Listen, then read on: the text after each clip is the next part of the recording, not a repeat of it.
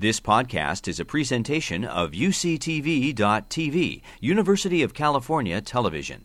Like what you learn? Help others discover UCTV podcasts by leaving a comment or rating in iTunes. Welcome to both of you. Thank you. Thank you. And I thought that it would be useful to start out by explaining to everybody what glucocorticoids are. And what are they used for, Sherwood? Well, glucocorticoids are medications or hormones that act on the glucocorticoid receptor.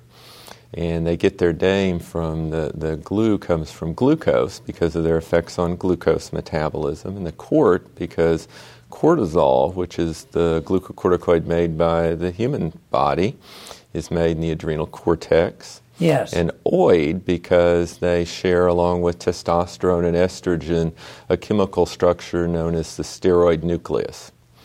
And they're used for a wide variety of different disorders. Some common examples of glucocorticoids would be prednisone, and more widely used in Europe, it's active metabolite prednisolone, dexamethasone, and cortisone. And they're given orally, an IV, and also topically and as inhaled or steroid sprays.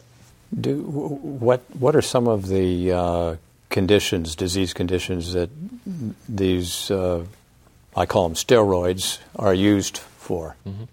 Well, they're used for a variety of conditions because of their ability to suppress the immune system and for their anti-inflammatory properties. They're used for asthma and other lung diseases, a variety of allergic reactions, poison ivy, skin conditions, rheumatic disorders such as rheumatoid arthritis or lupus.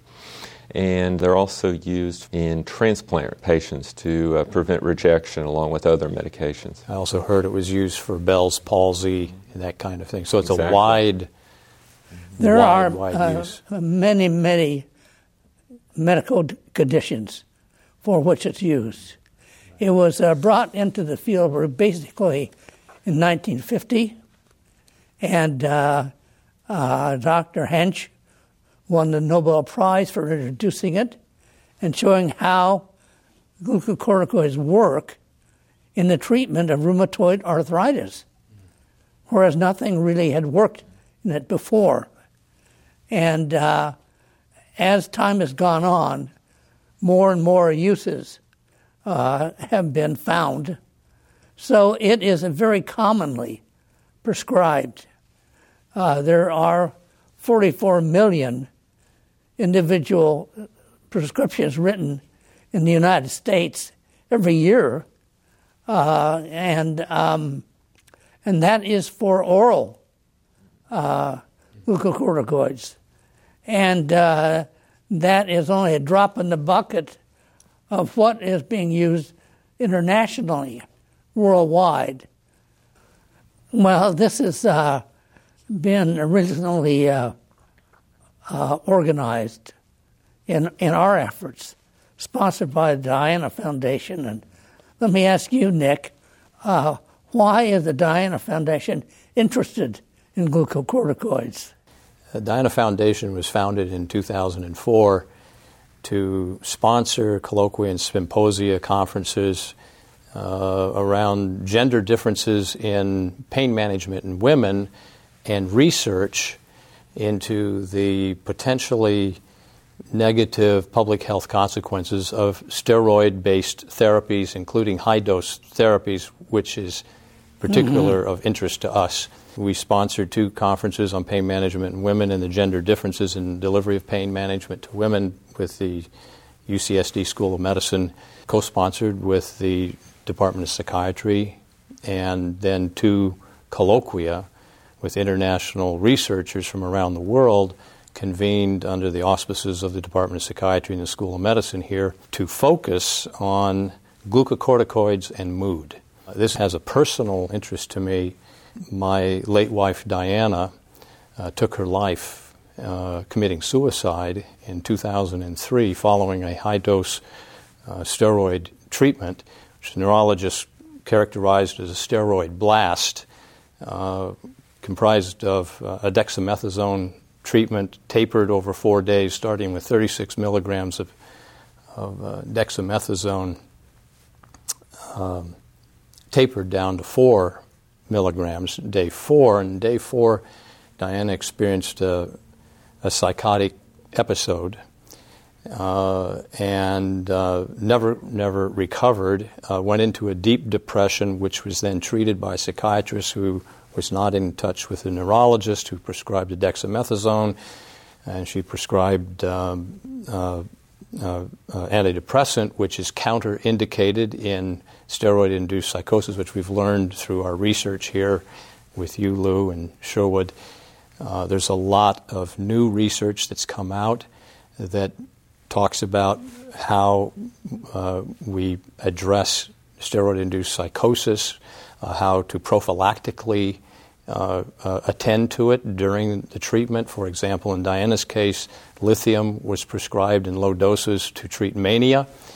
The neurologist was very clear about that, but it turns out in our research that there are gender differences in the efficacy of lithium as a prophylactic in steroid-induced psychosis, resulting in a more effective treatment for mania in male patients, where women tend to have depression.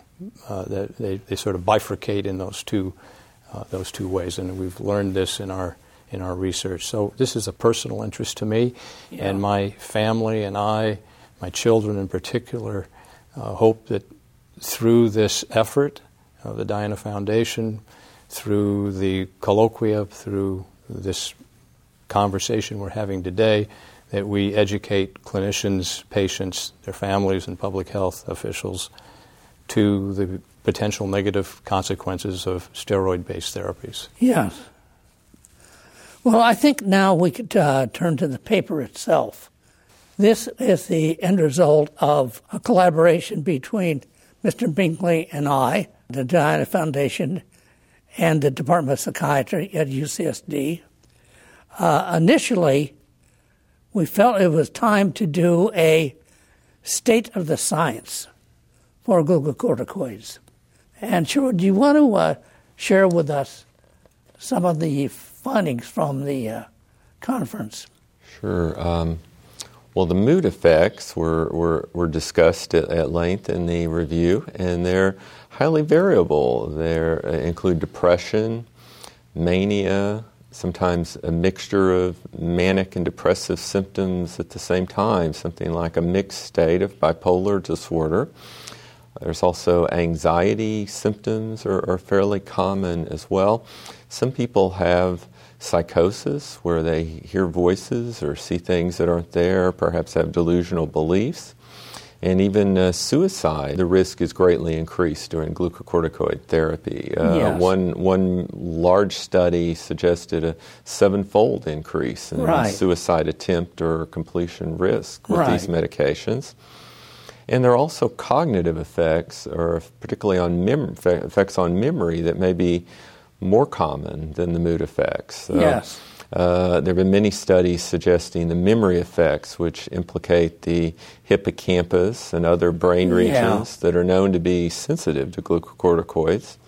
But there are also many reports of more global changes in cognition as well, where they can appear like a dementia or a delirium, where there's confusion and disorientation and a much broader change in cognitive functioning than just memory. Yes. One of the statistics that jumped out to me, showed in our research, was out of this study, and I believe it came out of the UK, was that 70% of all patients on extended glucocorticoid therapies experienced some measurable cognitive impairment. It does appear that the cognitive changes are even more common than the mood changes. And there have been many studies also in healthy controls looking at the effects on memory. And it seems to be a fairly consistent finding that there will be, even with a single dose of these medications, a decline in memory, which is certainly in the short term reversible. We don't really know the long-term effects. Could we talk also about how you reverse the steroid-induced psychosis and sort of understand what are the modalities for reversing it, and what do you do? There's not that much known about treatment, unfortunately. It does appear that the symptoms, both the cognitive and the mood symptoms and others, are dose-dependent. So the higher the dose of the glucocorticoid, the greater the risk of these symptoms. So in terms of management, one, if it's clinically feasible, an option is to either lower the dose or discontinue the medication altogether. So that would be the preferred and first-line option if it's possible. There's a more limited literature on possible treatments that might prevent or reverse the effects. And the mood effects of mania and depression are a lot like those of bipolar disorder. And the information we know seems to suggest that medications that work for bipolar disorder, such as lithium, perhaps valproic acid, and some of the newer atypical antipsychotics may be helpful in either preventing or treating the effects on mood. The cognitive effects, we have looked at medications that seem to block the cognitive effects or the effects of glucocorticoids on the hippocampus in animal models, and these have focused on things that decrease a neurotransmitter called glutamate. And those are medications such as lamotrigine, memantine, and phenytoin. And the data look promising with those medications in terms of preventing or reversing the memory changes. Is there a higher incidence of being at risk for older patients? There is a definite women? Age effect. Very young children under the age of 6 and people over 65 are much more susceptible to dysregulation of mood and delirium and the so-called steroid dementia. Dose is related. Gender, women are more affected than men. And age. In the Cambridge collaborative study, they indicated that women were much more susceptible, particularly in their perimenopausal, menopausal years, which I guess that's age plus gender differences sort of compounding. The numbers that came out of that study were 18.4% for high-dose steroid treatments. There was induced psychosis of 18.4%. 5 to 7% of those never recovered. And there's an interesting example of this in Jane Pauley, the anchor person who has written a book called Skywriting, where she talks about having a high-dose steroid treatment for a skin disease. A neurologist gave her the high-dose tapered steroid, prednisone, and it induced a bipolar condition, which she's now living with for the rest of her life. 3% of the 18% successfully commit suicide, but they noted that there was potentially a doubling of the 18% to as high as 36% for women in their perimenopausal years on high-dose steroids. That's alarming. It's alarming in itself, and one of the reasons I think the Diana Foundation is involved in this is that we believe here, and also in our extended research group, that there's a public health issue that needs to be addressed. Well, that's what we're all about, isn't it? Yes. I would recommend people to read the paper. It's published on the website of the journal, the American Journal of Psychiatry, and there are a lot of little facts in it that are useful. But I think it's particularly interesting for people to read the patient vignette. So often you see them in a paper and you tend to discount them. This patient experienced everything that we talked about within hours of taking the first high dose of prednisone. And she went through several courses of glucocorticoids and had a lot of disorganization and disruption of her thinking.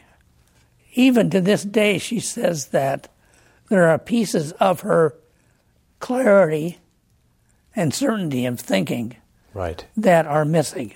When she talked about her sort of dissociation that was going on cognitively and with her mood, it reminded me of something Diana said in the last couple of weeks of her life. She said, "I feel like Humpty Dumpty and I can't get myself back together again." Uh-huh.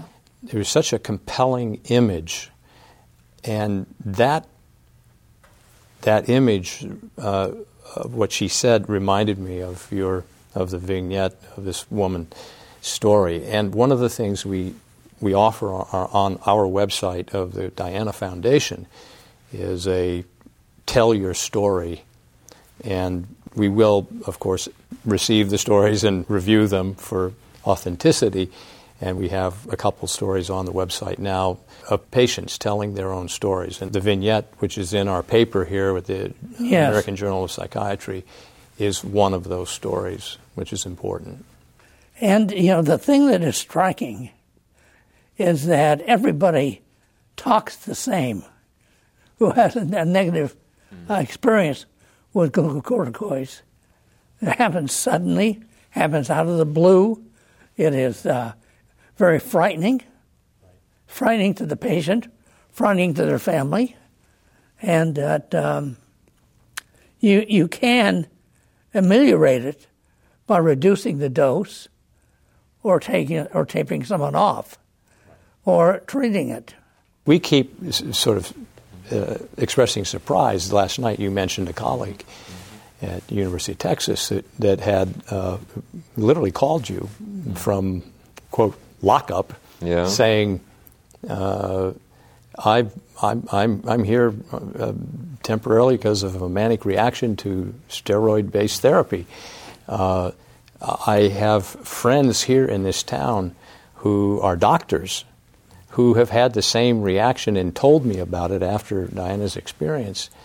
And it's more common, and that's part of our effort here, is to have people tell their story, come out with it. Don't just talk to the FDA. Talk to your doctors, talk to your neurologists, talk to your families.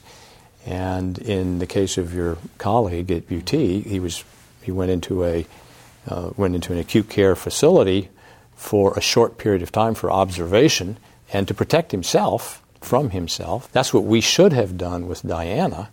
At the time, it was not recommended by the neurologist. And as we all know, suicide is a permanent solution to a temporary condition. And this should be a very temporary condition. This should be a 72-hour, 48-hour, maybe a week condition that, if we really monitor the patient, both from the clinician's point of view and from the family, and get enough information out to people when they take these drugs, that we will avoid the pain and the suffering that can come from an unintended consequence of an otherwise very effective drug. I think what would be particularly helpful would be if we could understand better who's at risk, because other than dose, it's not very clear, and they are potentially life-saving medications for some medical conditions, but they do have bad side effects in some people. Yeah, I mean, that to me is if you look at the public policy implications of this subject, funding research into better predictors of who is most at risk is a key public policy sort of recommendation. The other couple recommendations are that I believe the high dose steroid treatment should be black boxed by the FDA. Nick, you mentioned the word black box. What do you mean by it? The black line indentation around the prescription that FDA requires that there's a whole lot more conversation and discussion between the patient and the doctor. This is not something that a patient can call in and say, I want a high-dose steroid treatment because I've got Bell's palsy or something. This requires a meeting with the doctor, a diagnosis, a running through the history of the patient for what I would consider vulnerabilities for mood disorder, and a lot more conversation, and it's required as opposed to being voluntary. Another policy recommendation would be that there's a lot more education for clinicians, patients, families, public health officials about this whole subject, but in particular, really doing a serious patient profile before administering a high-dose drug, or as our neurologist said, a steroid blast. That doesn't happen. Yeah, it doesn't happen enough. It did not happen in our situation. We did not have that. In any of these vignettes that I've been exposed to, the patient was not told that you might experience a very, very rocky ride. Yeah. What is disturbing to me is the lack of real conversation and professional coordination between neurologists, rheumatologists, and the psychiatry profession. And to team this, just like you would team a cancer, where you have a chemotherapist, a surgeon, a radiologist, you team the issue. And when you're dealing with a drug that is as powerful as a high-dose steroid treatment for a life-threatening situation, you would think that you would have, reach out to the other professions to team it.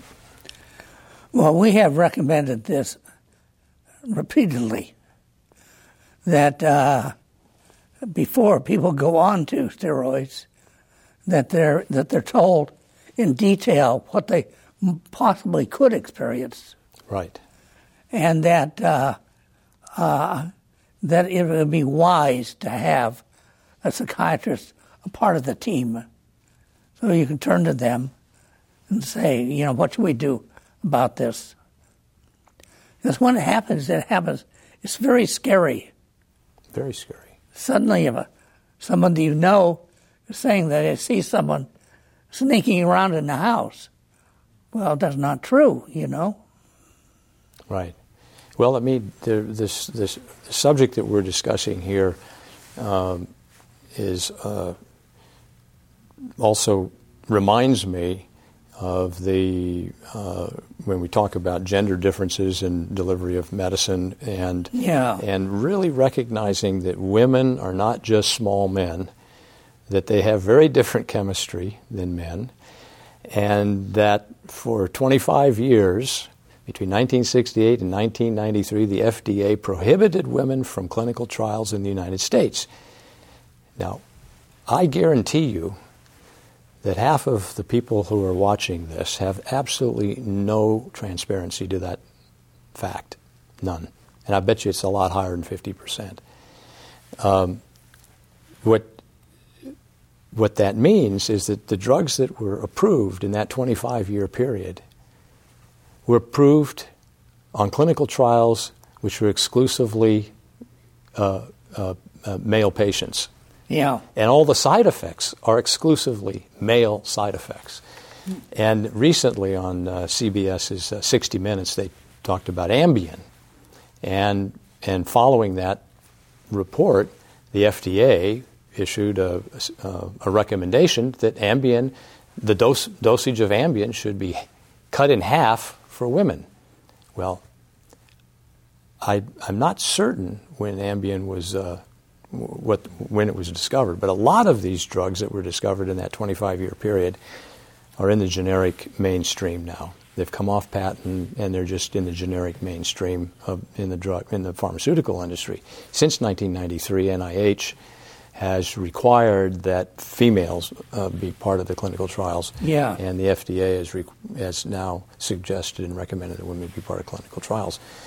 And there's people say, well, why was that? Why were women excluded? Well, it had to do with the thalidomide disaster in the 1960s, childbearing women.